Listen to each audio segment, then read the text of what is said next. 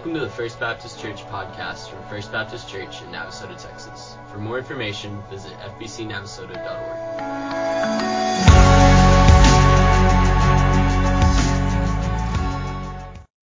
Yeah, I don't want to mention SMU today. So if you want an hour and a half sermon, start giving me grief about last night. Oh, we are now no longer the Mustangs. We're dog food.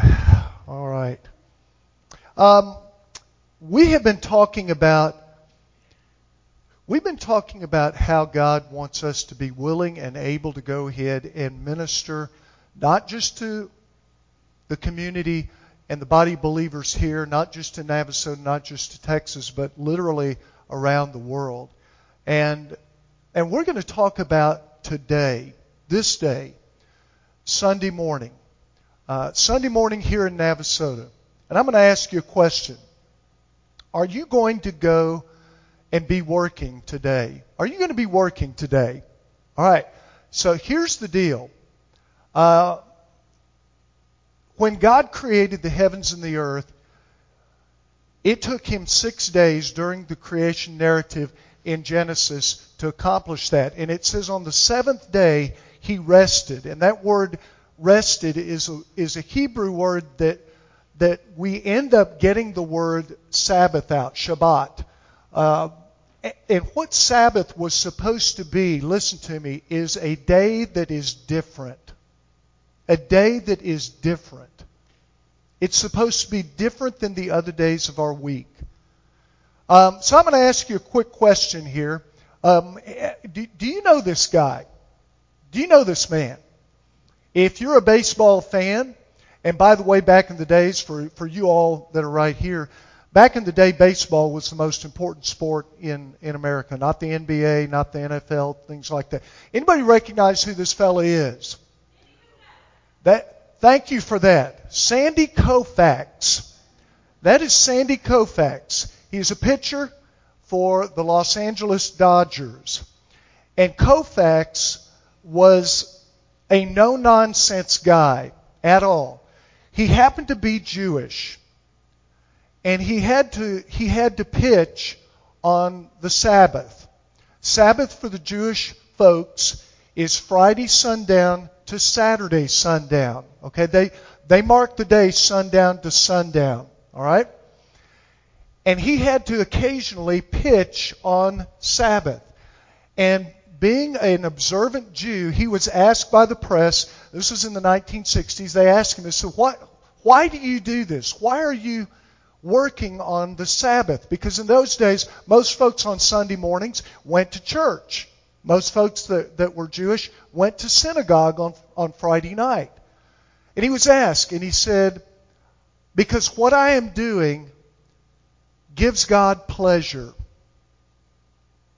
What I am doing on the Sabbath gives God pleasure. And he said, while I'm pitching, I'm giving God pleasure. Now you need to understand this. He was one of the fiercest competitors ever. There was a young man that lined up in the batter's box to go ahead and face him, again to face the Dodgers. And this fella happened to be from the Giants, which were their rival. And he did what you're not supposed to do. When he got into the batter's box, he took his right leg, he was a right-handed hitter, and he dug the toe of his foot in so that he'd have better leverage. Well, for any pitcher, that is basically like waving a red cape in front of a bull. It's basically saying, I'm going to get myself ready to hit this ball out of the park. And Koufax stuck the first pitch in the man's ear. Okay? He was a competitor. The fellow, the next time he came up to the bat, did not do that. Matter of fact, on the Giants team, everyone would walk into the batter's box and stand as far away from the strike zone as they could because of that. He was a competitor, but an interesting thing happened. In 1965, Koufax refused to pitch in the first game of the World Series against the Minnesota Twins. He refused to pitch. It was on Yom Kippur, which was a high holy feast day for observant Jews. Yom, that word in Hebrew means day. Kippur means the day of payback or atonement, the day of settling accounts. And because this was a holy day for all Jews, Koufax refused to pitch. Instead, Don Drysdale, who was another magnificent Hall of Fame pitcher, pitched for the Los Angeles Dodgers. And he gave up 7 runs in 2 2/3 innings. And he made this quote. Afterwards, the press interviewed Don Drysdale, and he said, "I bet right now you wish I was Jewish too." Drysdale said to Walter Alston, who was the manager, came and pulled him out of the game. He made that comment to him and then later to the press. The Dodgers lost the first game to the Minnesota Twins 8-2. And instead of pitching that day, Koufax attended synagogue in Minneapolis where the game was being held. And as the Dodgers ace, Koufax still pitched game 2, 5, and 7, throwing complete game shutouts in game 5 and 7. Koufax's decision and his pitching brilliance remain a source of pride among devout American Jews, even those who weren't baseball fans. So let me ask you a question. What was the right thing for Koufax to do? Should have he refused to have pitched that day because it was an important day in his faith? What about today? What about Sunday morning? This is Sabbath day that we celebrate, a day that is devoted to God and a day of rest. What are you going to be doing today? And are you going to be working today? Well, the Bible has a story about that. In Luke's Gospel, chapter 6, Jesus is being followed not only by his disciples and others who are interested in knowing who he is, not only devout Jews who are looking to see if he's the Messiah, but also by some folks that want to see if they can catch him and trip him up. We're going to read about that this morning. So I'm going to invite you to stand together as we read God's Word. We do this to honor the reading of God's holy and perfect Word. And I'm going to invite you to read along with me. One Sabbath, Jesus was going through the grain fields, and his disciples began to pick some of the heads of grain, rub them in their hands, and eat the kernels. Some of the Pharisees asked, "Why are you doing what is unlawful on the Sabbath?" And Jesus answered them, "Have you never read what David did when he and his companions were hungry? He entered into the house of God, and taking the consecrated bread, he ate what is lawful only for the priests to eat. And he also gave some to his companions." Then Jesus said to them, "The Son of Man is the Lord of the Sabbath." And on another Sabbath, he went into the synagogue and was teaching. And a man was there whose right hand was shriveled. And the Pharisees and the teachers of the law were looking for a reason to accuse Jesus. So they watched him closely to see if he would heal on the Sabbath.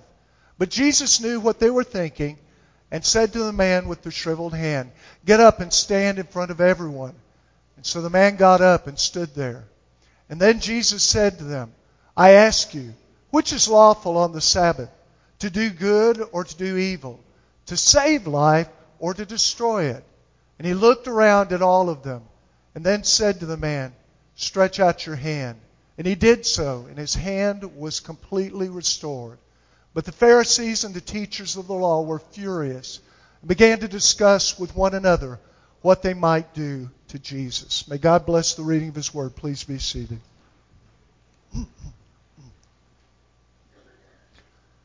So let's get one thing straight this morning. The Sabbath is God's day, and it is set aside for rest. The Sabbath is God's day, and it's set aside for rest. So I'm going to ask you a quick question here. You don't need to answer this out loud.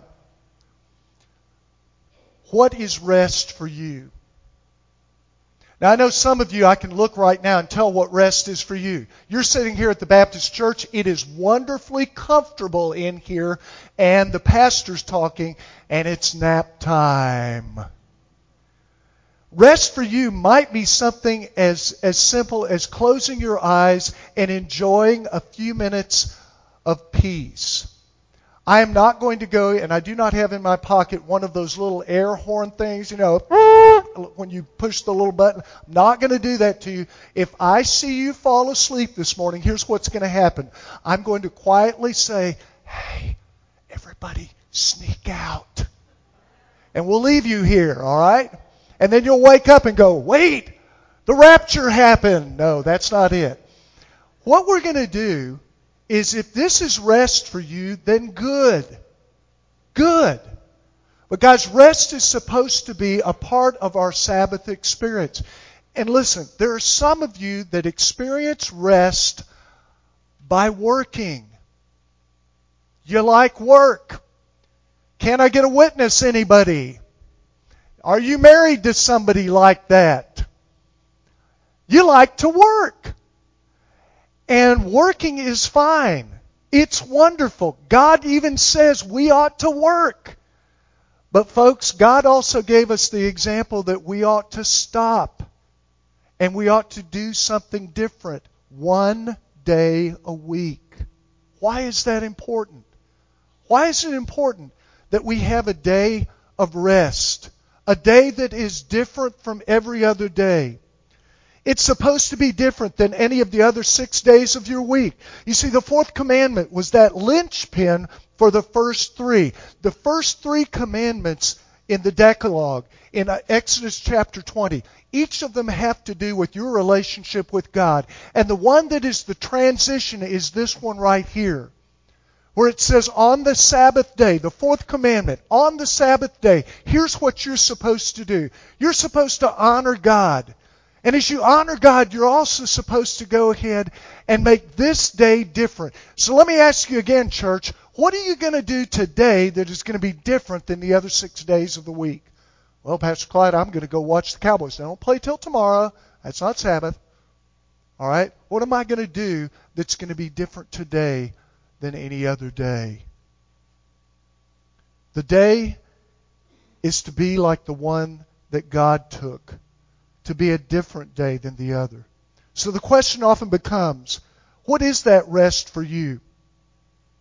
As I said before, I know people that love to work. They're happiest when they're busy with something, and they are absolutely miserable when they're on vacation. If you've ever gone on a vacation with a person like that, they are constantly just kind of like, I'm just having a great time here. Not. It's sadly comical when you combine a person that is like that with a Christ follower. I have a friend that is like that. One of them is now a Christian. And he had to choose to take the Sabbath and keep it holy by forcing himself away from work. His family had adjusted to his earlier behavior, and when he became a Christian, they were stunned when he first showed up on a Sunday afternoon and suggested that after church they all go for a bike ride. And they all stood there and looked at him with wide eyes, deer-in-the-headlight eyes, their mouths open. Rest for you may not mean being a couch potato watching the NFL on television. It may mean rest mixed with recreation. It may mean simply by taking a leisurely nap. It has to be different, but it centers around honoring God and His Word. The reason we make this day different than any other is not because the church is open on this morning for us to come into. By the way, the church is open every single day of the week. This next week, we've got something going on in our facility every single day. So what makes this different? Because God says it's different. This is Sabbath. Jesus distinguished the Sabbath as holy and as wholly different. Did you happen to notice in the story that twice the religious folks were waiting to see if Jesus would do anything in an everyday activity, to see if He didn't do religion their way? One of them involved food. One of them involved food. What he ended up doing is walking through a grain field, and the Bible doesn't say he did it, but it says some of his disciples took the tops of grain off And in order to get to the kernels, the simple way is you put the grain in your hand. It's something that you really ought to do to try to see if it works. But wheat will work like that. You rub it together, and all of the shell will come off the wheat, and you can just eat the kernels. Now, it's not great food, but it will sustain you. And Jesus had his 12 disciples that followed him. But folks, if you read, he had at any given time, he had a large group of folks or a smaller group that would just tag along, maybe a day's walk with him, just to see what was going to happen. And somewhere along the line, there were Pharisees and leaders in the temple who happened to be by there to see this. And they said, wait a minute. Technically, you're violating the law of God. The way we interpret the law of God, if you're feeding yourself, if you're having to work to go ahead and put the food together, then you are doing work and you're not honoring God and you're violating the fourth commandment. Well, folks, let me ask you a quick question. Need a show of hands on this. How many of you all are going to go out to eat after we're done here, okay? Raise your hand, okay? All right. Hey, Navasota ought to be in good shape. All right, tax base going up. Good. How many of you all are going to be going home and you are going to fix something at home? Okay. Do you know that you all would be in violation of Jewish law? Sinner. Sinner. Sinner, sinner, sinner, sinner. You fixed it last night? That's a nice way out, but you're still going to get it out of the refrigerator and put it in the oven. That's work. And you see, that's the kind of legalism that grace frees us from. Grace means you get better than you deserve. And folks, let me share with you. Jesus' disciples who walked through there, as they walked through, and as they took those grains, and as they rubbed them together, and as they popped them in their mouths, and all of a sudden those folks came up and said, whoa, whoa, whoa, whoa, you can't do that, you can't do that. And Jesus has an answer for them. And it is an answer that echoes in your life and mine today. And he said, okay, you hold the Scriptures to be holy, but what about King David, the ultimate hero for the religious folks in temple? What about King David when he came in, and by the way, it's called showbread. It's the bread that was set there, consecrated to be presented as an offering. And oh, by the way, because it was an offering, the priests also ate it too. Because they're the important people. It's what about when he came in there and did that? And you can hear through Scripture the echo of the silence. What happens when you go ahead and you give the response that stops somebody in their tracks? You hear the echo of deafening silence. And in Scripture it says there's nothing that they said. And it says on another Sabbath, Jesus is going into the temple. Now he's on their turf now. And as he's going in the temple, he's teaching. And what ends up happening there, this is the second of the two. One involves your needs. One involves the needs of others. This was a man that everyone knew, and everyone knew he was crippled. I hope you saw that the religious elites offered absolutely no help to the man with the withered hand. Where there is a need, oftentimes the bystanders become a chorus of folks that want to comment without caring or involvement. Jesus watched them, even offered them an opportunity to intervene, offered them an opportunity to care. And what did they do? Nothing. Folks, listen to me.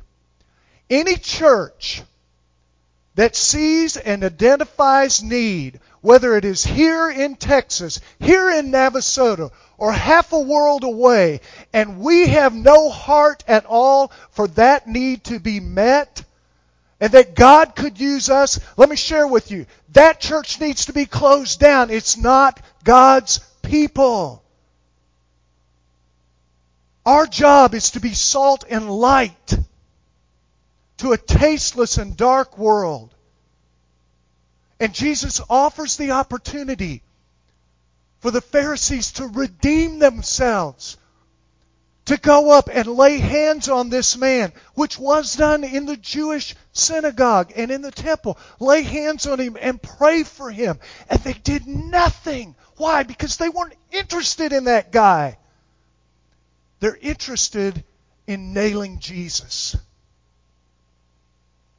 When you come to church, make sure your agenda, if you've got one, lines up with God's.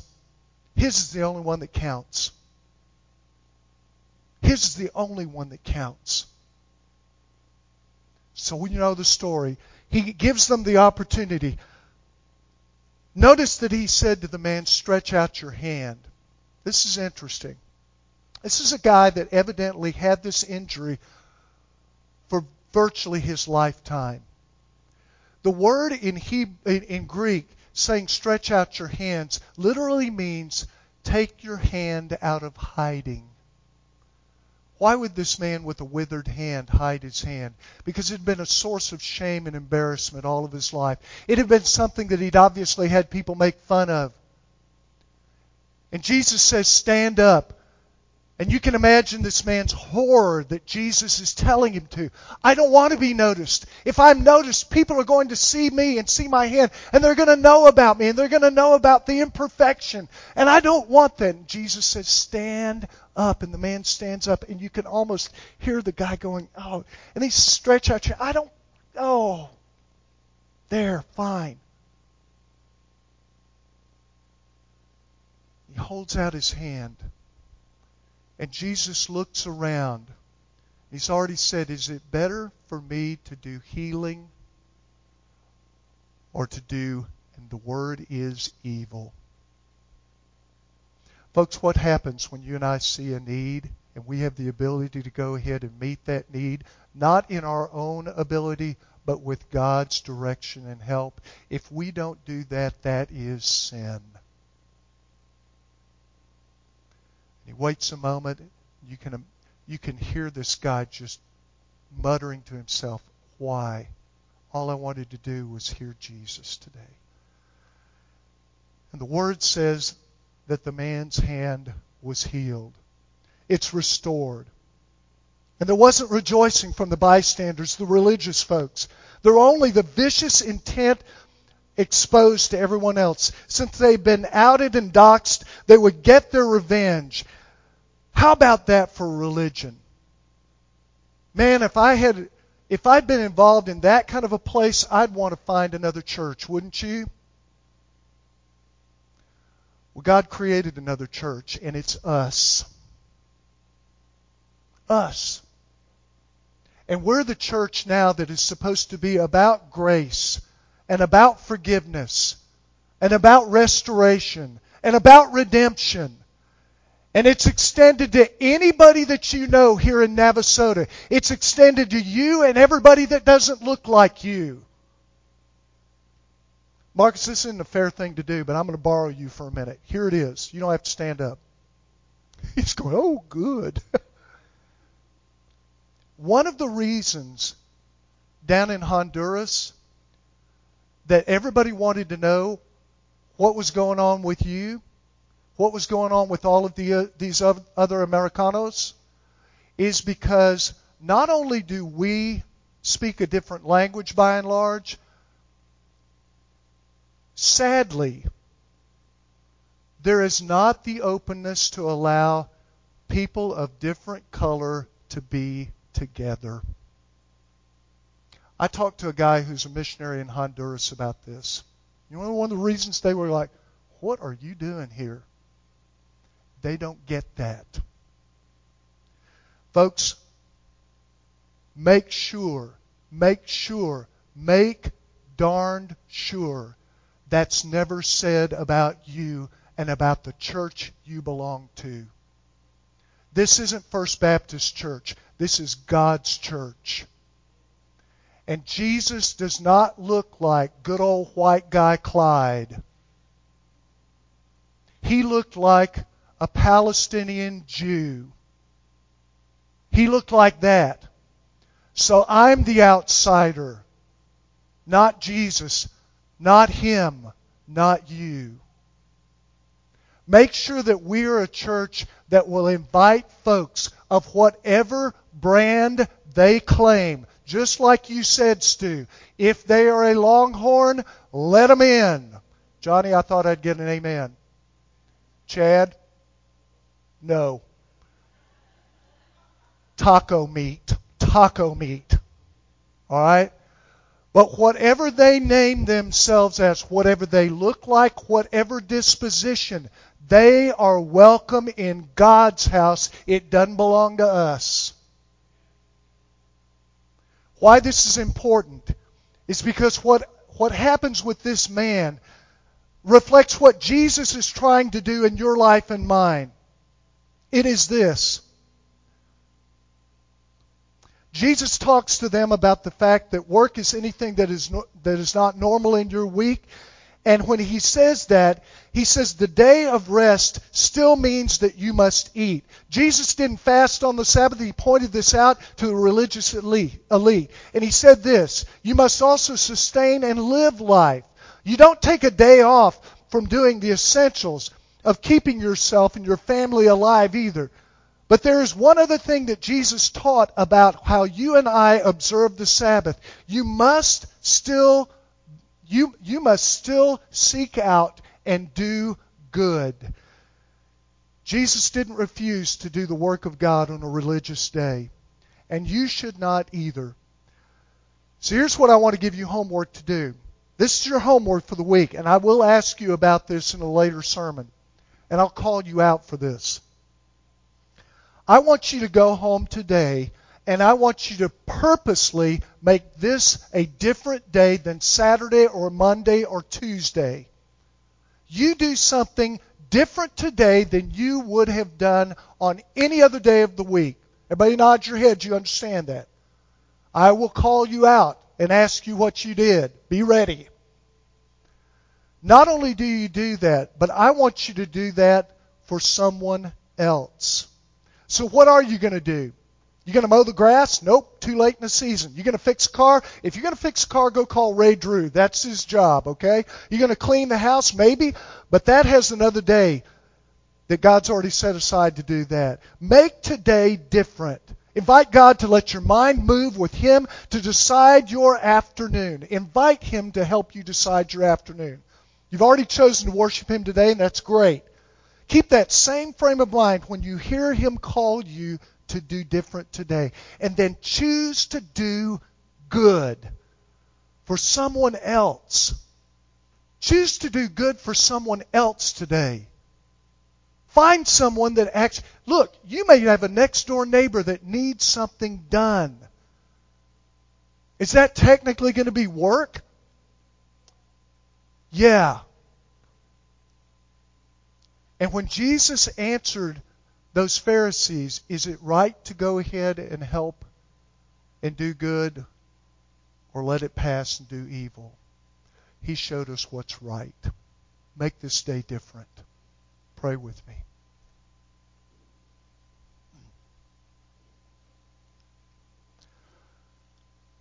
Holy Father, in the next few minutes, this different day, this Sabbath day, you're calling us to go ahead and treat it differently. On a high holy day like today, where you're already at work in people's lives, I pray our answer will be yes to you, that we will simply seek to let you have hold of us. For some here this morning, that means letting you be able to guide and direct our lives in the next step to take. To invite you to come into our life. And invite the fact that Jesus Christ 2,000 years ago hung on a cross to pay for my sin and everyone else's in this room. There's some that need to plant their lives in a church family. And if this is that time and this is that place that you have said, time is now and this place is right now. Give them the courage to go ahead and do that for your glory. Holy Spirit, move in this sanctuary. Move in our heart. Call us to you. And we will give you and you alone glory in Jesus' name. And all of God's people said, amen. Stand up As we sing together, I'll be here at our altar area. If God is speaking to you about a decision that needs to be made, you come.